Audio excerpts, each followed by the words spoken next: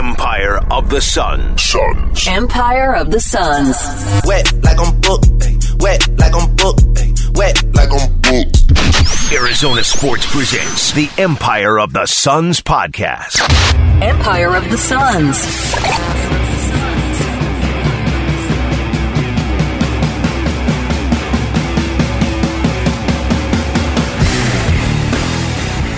Hello there, and welcome to the Empire of the Suns podcast. My name is Kellen Olson, joined as always by Kevin Zimmerman. Hey.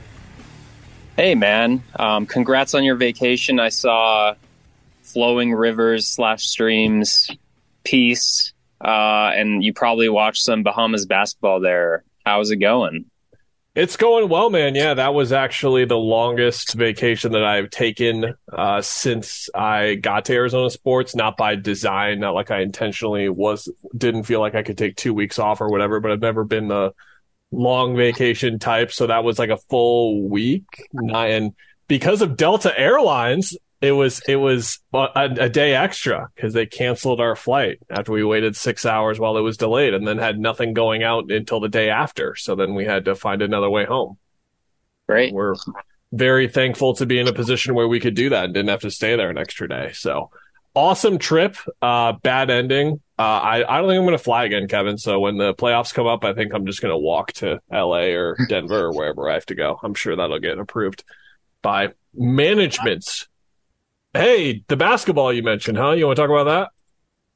Yeah. Full disclosure, I did not catch any Bahamas game. I don't know what I don't really know my excuse here. I watched lots of highlights and read your stories. So I guess I will ask you the questions of I was going to just ask the most hot takey question. You can go Kellen, for it. Do whatever you want. Kellen, how do you feel about Deandre Ayton after watching him play for the Bahamas, his home country? I feel about the same. So for those of you uninitiated, we briefly brought this up in last episode, and last episode was 2 hours long total. So I'm guessing the majority of people did not listen to it all the way through. I take no offense to that by any means. But essentially what happened was the Bahamas, which has been I'm trying to think of the right way to describe them as a basketball country. They have never been to the Olympics. They have never even made the World Cup, which is like the second highest tournament to the Olympics, which is going on in about later this week is when it starts. We'll talk about that later in the show. They had Michael Thompson, who played there, Clay's father, but they really haven't had, one, the talent, and then two, when they have had the talent be dedicated to playing for them. And that's something that a lot of these countries deal with because of when tournaments are. Like when you're at a stage the Bahamas is at, where they're so low on the totem pole, a lot of these qualification tournaments are taking place during the season. You might remember that we were talking about Ish Wainwright and Josh Okogie last year. They were playing on African teams attempting to qualify for the FIBA World Cup, which is coming up later this week. The Bahamas couldn't even make it that far because they were in other qualifying, but they got commitments from Buddy Hield. They got commitments from Deandre Ayton. Kai Jones was supposed to be there. We never got clarification as to why he wasn't there, but I'm sure he'll be there next July. And then Eric Gordon was the late addition, having a Bahamian roots for him. He was able to come on the team as well. So there were two Suns to watch in this pre-qualifying tournament for the Olympics, which meant one team out of these 8, it wound up being 7 because Panama just no-showed. Just like a funny thing. It's like you don't really pay attention to these FIBA things too often, but weird stuff like this happens all the time. And Panama was like, no, we're not sending a team. We qualified, but no, we're good. We don't care. So that was wild.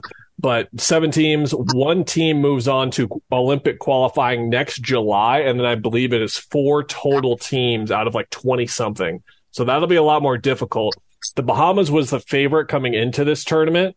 Their main competition was Argentina, who is ranked 4th in the world. And I used air quotes there, Kevin, because the FIFA rankings have always been trash for the most part. Like I remember when the USA would go into tournaments and Spain was ranked number 1 for some reason? You remember that kind of stuff? Yeah, kind of fair in the recent years, but even when they were completely loaded, I believe that was the case. Spain, the good Spain team recently was ranked ahead of them, and it just made no sense. Yeah, Argentina probably in the 20s to 30s if you had to rank them. Maybe they're in the high teens in terms of where you want to put them, but certainly not a powerhouse. But with that said, a ton of tradition, a ton of experience, a ton of continuity. Their team featured 40-year-old Carlos Delfino, who played on that Manu Ginobili gold medal winning team. He played on that team, Kevin. Here he is. Out here, and Argentina was the home team as well, so they had reasons to believe that they would win this. With that said, the talent disparity, these Eric Gordon, Buddy Hield, and Deandre were the only 3 NBA players here. So it wasn't so much an expectation for them to dominate, but for them to win and for them to be able to come together on short notice and kind of start something here for next summer. And that's exactly what they did. They only had 2 games in group play. They thrashed Cuba by 40. And then in the game that I wrote about in ArizonaSports.com, they beat Argentina by 12. Argentina jumped down to like a 17-point lead early in that game. And it looked like the Bahamas was overmatched just from a continuity perspective and all that kind of stuff. But DeAndre was really, really great offensively in the first quarter and for most of the game. And then defensively from like a point in the mid-first quarter onward, I included it in the story. The very first possession of the game, Campazzo drives right at him and just scores over him. And I'm like, oh, brother, here we go.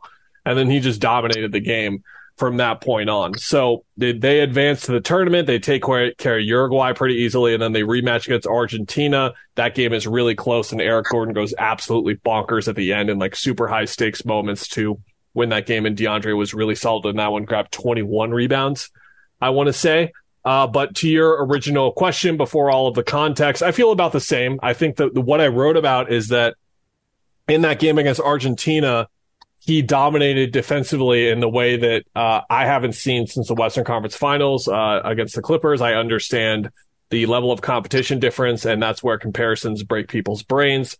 But all I'm saying is just from a strictly dominating nearly every single possession, him getting involved in every single possession, I saw it for this 2.5 quarters, and I really haven't seen that guy. And that's the type of guy where his engagement levels in that game were not the same as they were in the final. And I didn't really understand why. I think you would have agreed with me if you would have watched the games. But those listening, I think, can agree just the way you saw him kind of moving on top of his feet in that first Argentina matchup compared to the second one. It was different. And that guy from the first game is the guy who can be a Defensive Player of the Year candidate. But the guy from the game on Sunday, like that's enough. He was still pretty engaged. He was still finding his spots in the offense. They needed to find him a bit more. They didn't, but he grabbed every single rebound. He was where he needed to be defensively for the most part. And yeah, I just was excited to see him in that situation and in that setting. And it was really cool to see him in there.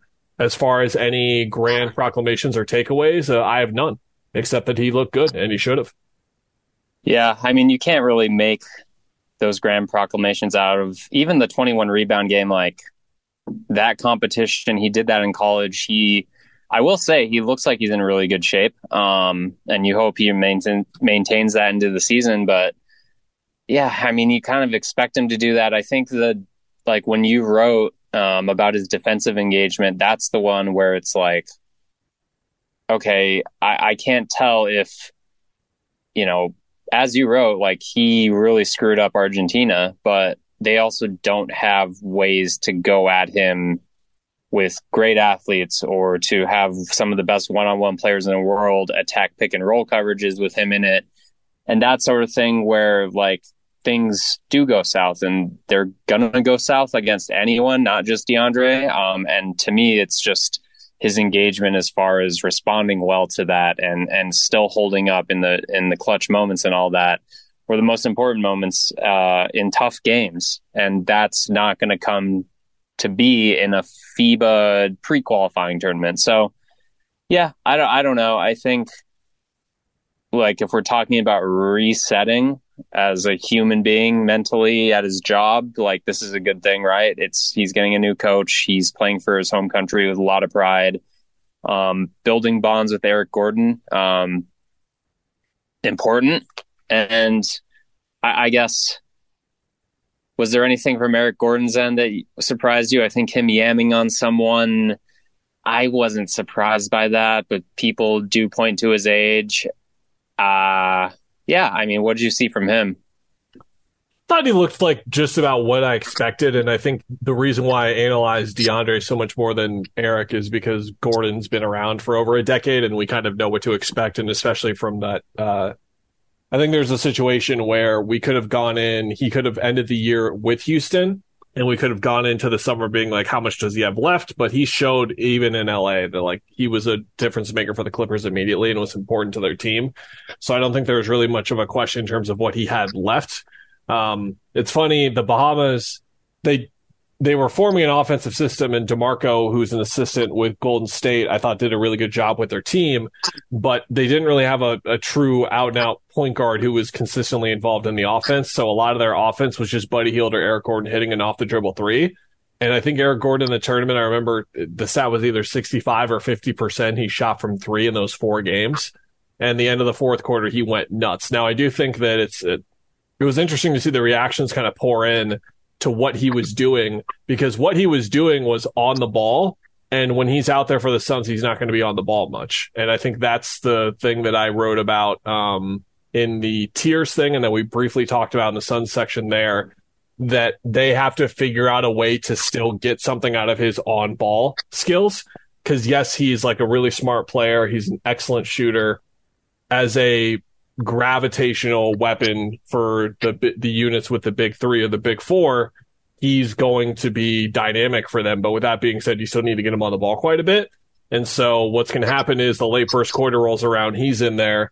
Well, if Beal only took 2 shots, that's when he's going to look to shoot. So I think that there's going to be some balance there in getting that part of his game out, because as he showed in that tournament, like he's still a very, very good, strong scoring guard. Like he can slash, he can finish at the rim. He's got the deep range on his 3. Like he can still really score the ball.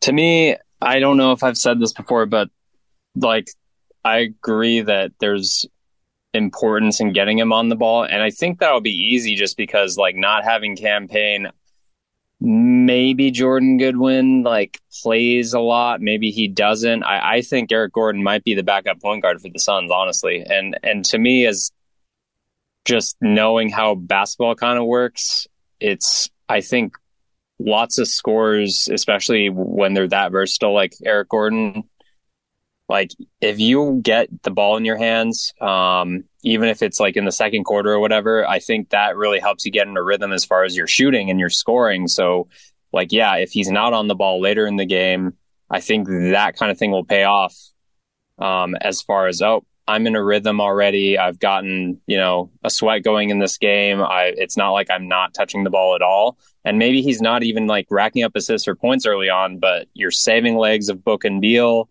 You're getting in a little rhythm. And then I think that kind of stuff pays off when you're, well ingrained into the game, second half, late fourth quarter type moments when he's probably going to be out there in some defensive iteration. So yeah, I think that, again, that's a good thing for the Bahamas to have him. I mean, a good thing for the Suns that the Bahamas had him on the ball a lot, just to kind of, get a feel for that kind of thing more.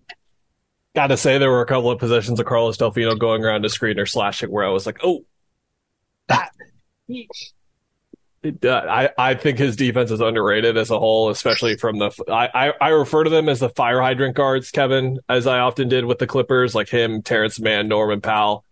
How the work that those guys all did, Russell Westbrook, and he was a part of that. I thought that he was pretty darn good, and I wrote about that when he got here. But I think when it comes to the defensive assignments he's taking, he's going to have to be the guy taking the guy that Chris Paul was guarding, And if you move him up any further up the pecking order, that's when I start to worry a little bit. I'll be interested to watch that throughout the course of the season. Hey, let's do a role reversal, bud. You ready? Oh, yeah. The schedule came out, and I looked at it for 90 seconds, and that's it. I have it up right now. This is the most I've looked at it by far. What were your takeaways, pal? What I did was, even before the schedule came out, I'm like, here are the teams I'm excited to see play, whether it's home or away. And then guess what? When they released the schedule, like every single game that I was excited for was in the first 3 weeks. So like maybe a little over a month. I think there's one in early November, but there's a lot of really good stuff. I mean, you're talking about, I think the Nets game is December 13th. Okay. So that's in December. Yeah. That's what I was thinking. That's the latest one, but that's the big one. Suns fans, that's the home one, by the way. Mikal Bridges, Cam Johnson, Kevin Durant plays the Nets. I don't think Suns fans care about that much. If I could use my please have everyone healthy on one night, I would use it on that. Even with like the Warriors on here, even with the Lakers, the Nuggets, I want everyone to be healthy for that game. There will probably be like very nice videos made, you would think, for the former Suns. What else? Nuggets is early. Monty Williams in Detroit early. And I wrote this. I'm curious when we talk about DA narratives, how DA looks in that game, because I just think that when it sucks because like he's not motivated in angry ways very often, but I always say this in Arizona, when he had his head coach suspended, basically pulled off a road trip to Oregon for a game because there was a story by ESPN about him talking about Deandre receiving money to play at Arizona. That was Deandre's, in my opinion, best college game in Oregon. And I just am curious if Deandre shows a little of it was Monty Williams holding me back energy, or I didn't get along with him and enjoy his company. Like, I'm super interested in petty drama and that kind of thing. And that's a whole narrative that we're going to obviously just from the start of the season, get into about whether was unfairly treated or just didn't respond well, or however you want to kind of approach it. Maybe it's a big nothing, but I'm curious about that game. That is the second weekend of the season, and that is a game in Philly at 10 a.m. Local time here in Arizona. And then the Sunday game, second back-to-back in Detroit, 1 o'clock start. That will be the Deandre Ayton weekend. We will be hyper-focusing on Deandre for sure. The obvious, the Golden State Warriors opener. Chris Paul. Because that one is like, it's like KD has barely played there, or if at all, since leaving. He has played in Brooklyn a few times, maybe 3 times, I think. There's that. Chris Paul with his new team alone before we get into playing his old team that probably pissed him off when they traded him for Bradley Beal. But like just the 2 very good basketball teams with like very new pieces and figuring that out against one another, it could actually not be a very good watch as far as like in sync, good basketball. We're operating at a high level. I think it could be a little messy, but I think it's going to be super interesting to see how they interact like with each other, let alone between one another. Right. Sorry, I was counting and I muted my microphone. This is the first time I looked at the schedule. Like I said, I agree with you on the Golden State game. The theme that jumped out to me just scanning it here for the first time in like its entirety and actually trying to analyze it is that they play 18 games before the start of December, and somewhere in there is the in-season tournament, the FA Cup, Community Shield, whatever crap they're calling it, that I'm actually excited for. I'm not trying to be a curmudgeon about it. It's just like weird to see a 10-day break in December and then remembering exactly what that's for. Over the course of October and November, Kevin, they only have 1 back-to-back, it looks like. And like, let me just like say days of the week out here to you. Tuesday, Thursday, Saturday, Tuesday, Thursday, Saturday, Sunday. There's that back-to-back. Wednesday, Friday, Sunday, Wednesday, Friday, Sunday. Tuesday, Wednesday, there's a second back-to-back. That's at home. Friday, Sunday, Wednesday, Friday. So it's just a bunch of gapped out, segmented games together. They don't really have this crazy stretch where they're going 3-4, 4-6, nothing like that. That's going to start to come for them later in the season. And then at the start of December, they've got Denver, Memphis, and then the rest of the in-season tournament, I believe, is when that is. And then Golden State, Brooklyn, New York for the first half of December. So that's 18 games, Kevin. Like if they're 13-5 or better, and they're starting to like kind of round into form, I think that's when you're looking for good telltale signs, because the schedule isn't really It's pretty soft, actually, for the first 20 games or so. You got Golden State and the Lakers, like you said, but then you got Utah, San Antonio twice, Philly, Detroit, Chicago, the Lakers again, OKC, Minnesota, Utah. I'm not really naming any of the big bad Wolves yet, and they don't really hit the elite of the Eastern Conference outside of Philly until the second half of the season. So I'm keeping an eye on that record once we get to the start of December, see how they assimilate. I mentioned the gaps in the days because those are practice days, because I do think that getting a full training camp in, getting as many practices in as possible is going to be important for them, because yes, like the training camp matters, but they're going to play some of these games, Kevin, and it's going to be out of sorts for them, and they're going to need to practice the next day. And it looks like they are going to have the opportunity to, which is going to be really important. Yeah, for a bonding team. And here's my hot, no one cares about the in-season tournament take. The Suns have a lot of minimum guys who will be playing in the rotation. Guess what? That means that their winnings, if they won the whole thing, will be greater, I mean, relative to the size of their contracts, than most of every other team when you take away Book and Beal and DA and Kevin Durant. So as far as incentives, just remember, the Suns role players have more incentives because relative to their contracts, it's like, what, $500,000 each if you win the whole thing? That's my hot take. Anyway, continue.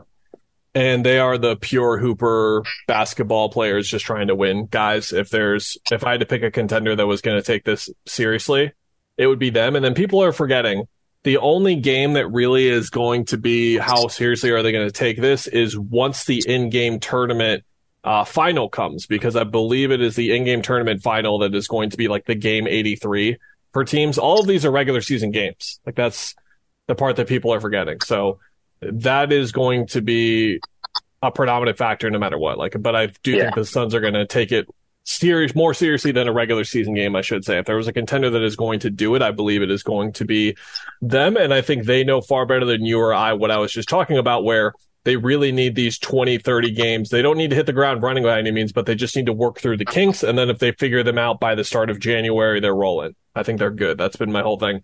I've said with them. We got the FIBA World Cup coming up later this week, bud. The most unfortunate development in quite a while for me in my own life. I got to say this. I don't know if this is bad to admit or not, but these games are really early. I don't like it at all. This is rough. 1 a.m. starts, and then it's pretty much a slate of 7 hours of basketball starting at 1 a.m. local time here in Arizona and then rolling through till 8:30. For example, the opening morning is Friday with 1 a.m. Angola and Italy, and then wraps up with a 6:30 start for Canada and France. That last one should be a really fun game. But the reason we're mentioning it, Japan is in this thing, and we're going to be able to see Yuta Watanabe in a similar role to Chimezie Metu, who we saw for Nigeria, who we briefly mentioned last episode. And then Deandre Ayton as well, where he is in more of a starring role. Are you familiar, Kevin, with Keisei Tominaga from Nebraska? No, I can't. I've watched a few of their games or caught a part of it. He goes viral from time to time just because he has these scoring explosions for Nebraska. He's entering his senior year. Is referred to as the Japanese Steph Curry. Of course, the comparisons there, that's rough to take. But with that being said, it's pretty much him. A couple of guys who are the seasoned league MVPs, former league MVPs of the Japanese league, but Watanabe is the star. And we haven't talked about this yet on the podcast, but Yuta had some really interesting things to say when it came to what he was looking for from this World Cup and when he was doing interviews going into it. Yuta said that if we end up with a string of defeats this time as well, I'm ready to take off the national team's uniform. That's how committed I am to this World Cup, because they have lost their last eight games in major tournaments. The problem, Mr. Zimmerman, is that they are in the group of death. They play, I believe, Finland, Australia, and Germany, who are three of the better teams. And it's crazy to think in terms of who can advance there out of those two. Japan is clearly the fourth best team in there. But I'm really excited to see him play because we're not really going to see him dribble that much this year. But he's going to dribble quite a bit for this team, where we're going to see more of his all-around game. Let's see in that group. Laurie's playing right. Yep. Schroeder, who else? Wagner's. The Wagners are there. And then for Finland, you mentioned Lauri Markkanen. But then for Australia, they've got Dyson Daniels, Josh Giddey, Joe Ingles, Patty Mills, Matisse Steibel, Josh Green. So brutal draw for them. Yeah. Other teams to watch. I mean, I guess I'll talk on Utah. Yeah, it's one of those. And same thing with Deandre. Like, I just want to see you do more than you're going to be expected to do on the Suns. It's an opportunity to grow. I will say one thing: he's not going to get corner threes as often up on that team, just because of probably what the role is. But that's his like bread and butter. I don't know if I mentioned it. He and Damian Lee were basically like two elite as heck corner three shooters last season in the NBA, and I think that's going to be something they're just going to post those guys up like statues in the corner when you have the big three, or a couple of them out there. So yeah, learning a little bit more about him. But yeah, what other teams are there to watch out in this? I mean, Canada has pretty loaded. You can talk about the U.S. if you want. If you have any of your hot Tyrese Halliburton needs to play takes, go for it. Oh, I do. I certainly have plenty of those. You know I do. Hot take, this is the worst international field for basketball I've ever seen. It's brutal. It's bad. Canada or Germany is probably the second best team, or France. I'm not really sure. But I think the United States team, even with it being the quote-unquote B team, like you're not seeing Kevin Durant, LeBron James, Damian Lillard, Jason Tatum, Devin Booker. You're not seeing any of those guys on the team as you would typically for a World Cup. These other teams, like, I don't really see them. I can see them absolutely beating the United States, but there's just a really big drop off here. And I'm really interested to see what the Olympic teams look like. Canada, for example, Jamal Murray coming off an injury. He's not playing. Giannis is not playing in this tournament. I believe Jokic is not playing in this tournament as well. There's a lot of big stars that are missing when their countries are in this. And this is more of the World Cup more often than not is looked at as the tune-up for the Olympics, and just everyone kind of really setting themselves in the right direction and getting more camaraderie as a team before the actual really big tournament. But a lot of guys are missing. You mentioned Canada. This is, of course, a great tournament to watch Shea and see how he looks as well. Dylan Brooks, RJ Barrett, Nickeil Alexander-Walker on that team. Zach Edey. All the college basketball heads who are be like, why isn't there a place in the NBA for Zach Edey? Well, you get to see him in this tournament and see how he does. How's that sound? How will he do against Jaren Jackson Jr.? I don't think it's going to go very well for him, Kevin. I'm ready to be surprised, but I'm sure he's going to hit 3 post moves, and those videos will be on my timeline all year talking about how he should be a first round pick. My Team USA take, I watched them in the opening game.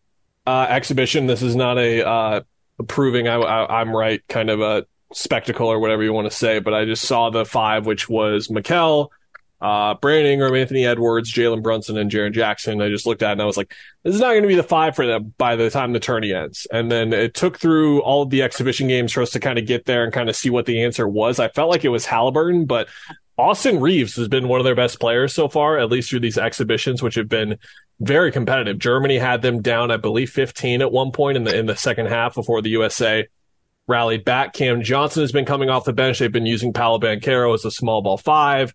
Josh Hart, not really in the mix there. Walker Kessler, not really in the mix. Bobby Portis is like a matchup-dependent 5. Brunson and Ingram have been okay, and that's where it kind of looks like they closed with Halliburton, Mikal, Reeves.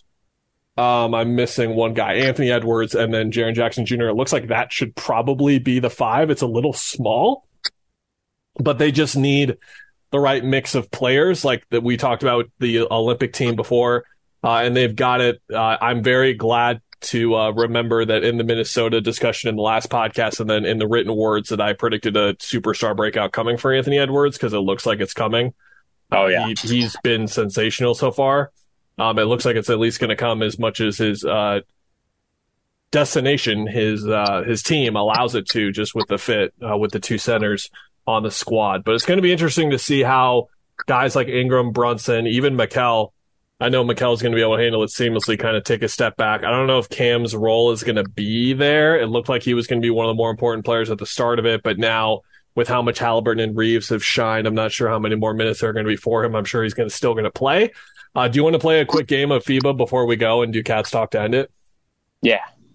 I'm going to name you a random player, and you're going to tell me what team they're playing for. You ready? Oh, no. Yeah, go. Emmanuel Acott. Former Arizona 5-star recruit, only spent a year there. France? Sudan. Oh. Former Phoenix Sun, Peter Jock. Is that how you said it? The kid out of Iowa who could shoot? Is he also Sudan? He's also playing for the Sudan. This is a gimme. Dusan Ristic. Serbia? Indeed. He's there with Bogdan Bogdanovic, our old friend as well. Nikola Jovic is on that team as well, the Miami first-round pick, future Portland Trailblazer. Rondé Hollis-Jefferson. Oh, no. I didn't know this. He's from, New York or... He's from Philly. He's from Westchester, yeah. No idea, man. The country of Jordan. What? Yeah. Oh, man. Your research is great here. Continue if there are any more. You know this one, Lebanon. Omari Spellman? Yeah, I switched it there. I went with the country instead. Former Villanova. That's what is my favorite part of these tournaments. Puerto Rico. Do you know this one? Or I'm sorry, not Puerto Rico. Dominican Republic. Karl Anthony Towns. Philippines. Jordan Clarkson's not playing, is he? He is playing. There you go. And last but not least, China. Oh, Kyle Anderson. Yeah. You betcha, buddy. I read a story about Kyle Anderson's mom did the, genetic research and found they're from Jamaica, but Chinese Jamaicans, and they went and found their Chinese family. Is a touching story a few years ago. I will say the cool thing, this is all in either Asia. I don't know if Australia is hosting anything. Philippines is the craziest basketball country. So I think just seeing, hopefully they will show the streets, if you will, because that nation is just basketball obsessed from everything I've read and watched and everything. So super excited that they get to host some of these games, I think. Yeah, and then of course you've got Luka on Slovenia with Mike Toby, one of the greatest international bigs that ever was. Zoran Dragic, still there. No Goran. I think Goran's hurt. Did he say? Or no, he retired. I remember that. He retired from international competition. Jordan, by the way, Rondé Hollis-Jefferson, that's the third and final game of group stages for the United States. A big audition moment for Rondé to see if he can get back in the league. We'll see how he does. Bonus round, Kevin. Yeah. I tweeted that Carlos Delfino screenshot of him being 40 years old, and I was like, every FIBA tournament has at least one of these, and I love it. Can you name the 40-year-old former Laker guard who is on Brazil? Woof. Is he actually Brazilian? He is actually Brazilian. Born in Sao Paulo. 40 years old. He played for the Lakers in 2015 through 2017.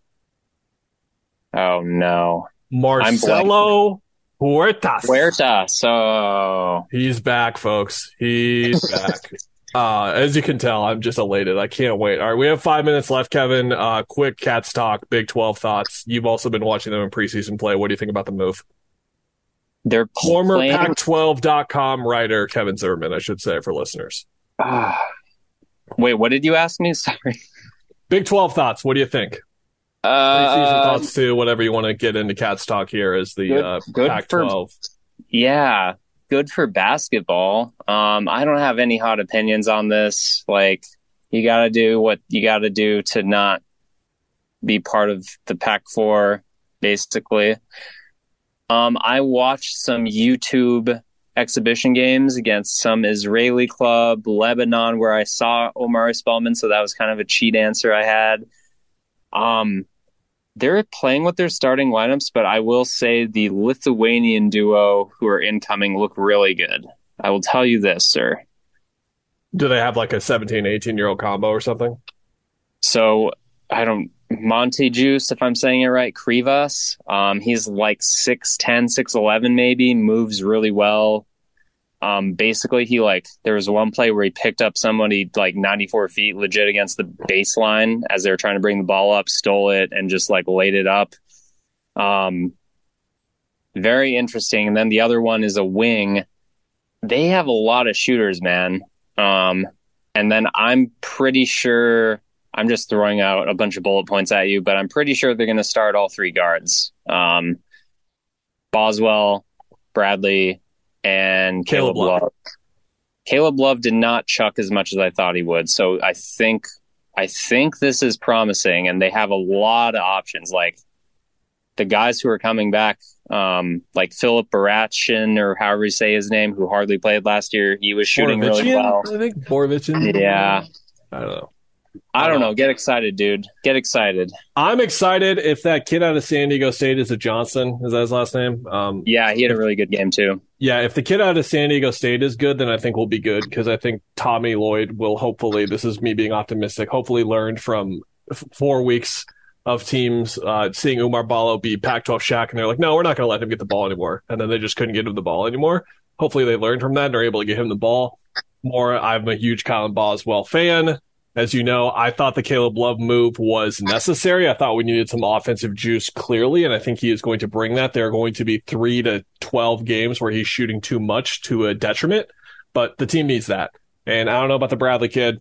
I don't know about the bench outside of Pella, who's going to be good, and he should probably still come off the bench, given that we have enough talent, it seems like, to start elsewhere because of how he looked once he moved back to the bench. But I'm excited. I'm hoping that the Suns schedule, not next season, but the season after that, has a random 4-day break where I can go to the game at Allen Fieldhouse or something. Do we even know what divisions of the Big 12 we're in yet? Are we playing with Kansas and TCU? I would hope so. I would hope they're putting all the basketball teams together. West, I don't know, man. We're not in the East. That's for sure. No. Certainly in the Big 12 West. All right, buddy. Well, not sure when we'll podcast again. We'll probably do some we will do some post FIBA stuff. It's probably only going to be 3 games for Japan, but some other World Cup stuff to take away. And then, my goodness, that podcast will take place in September. And then at the end of September, Media Day, and we're off and running, bud. It's going to come quickly, yeah. All right. See you later, everyone.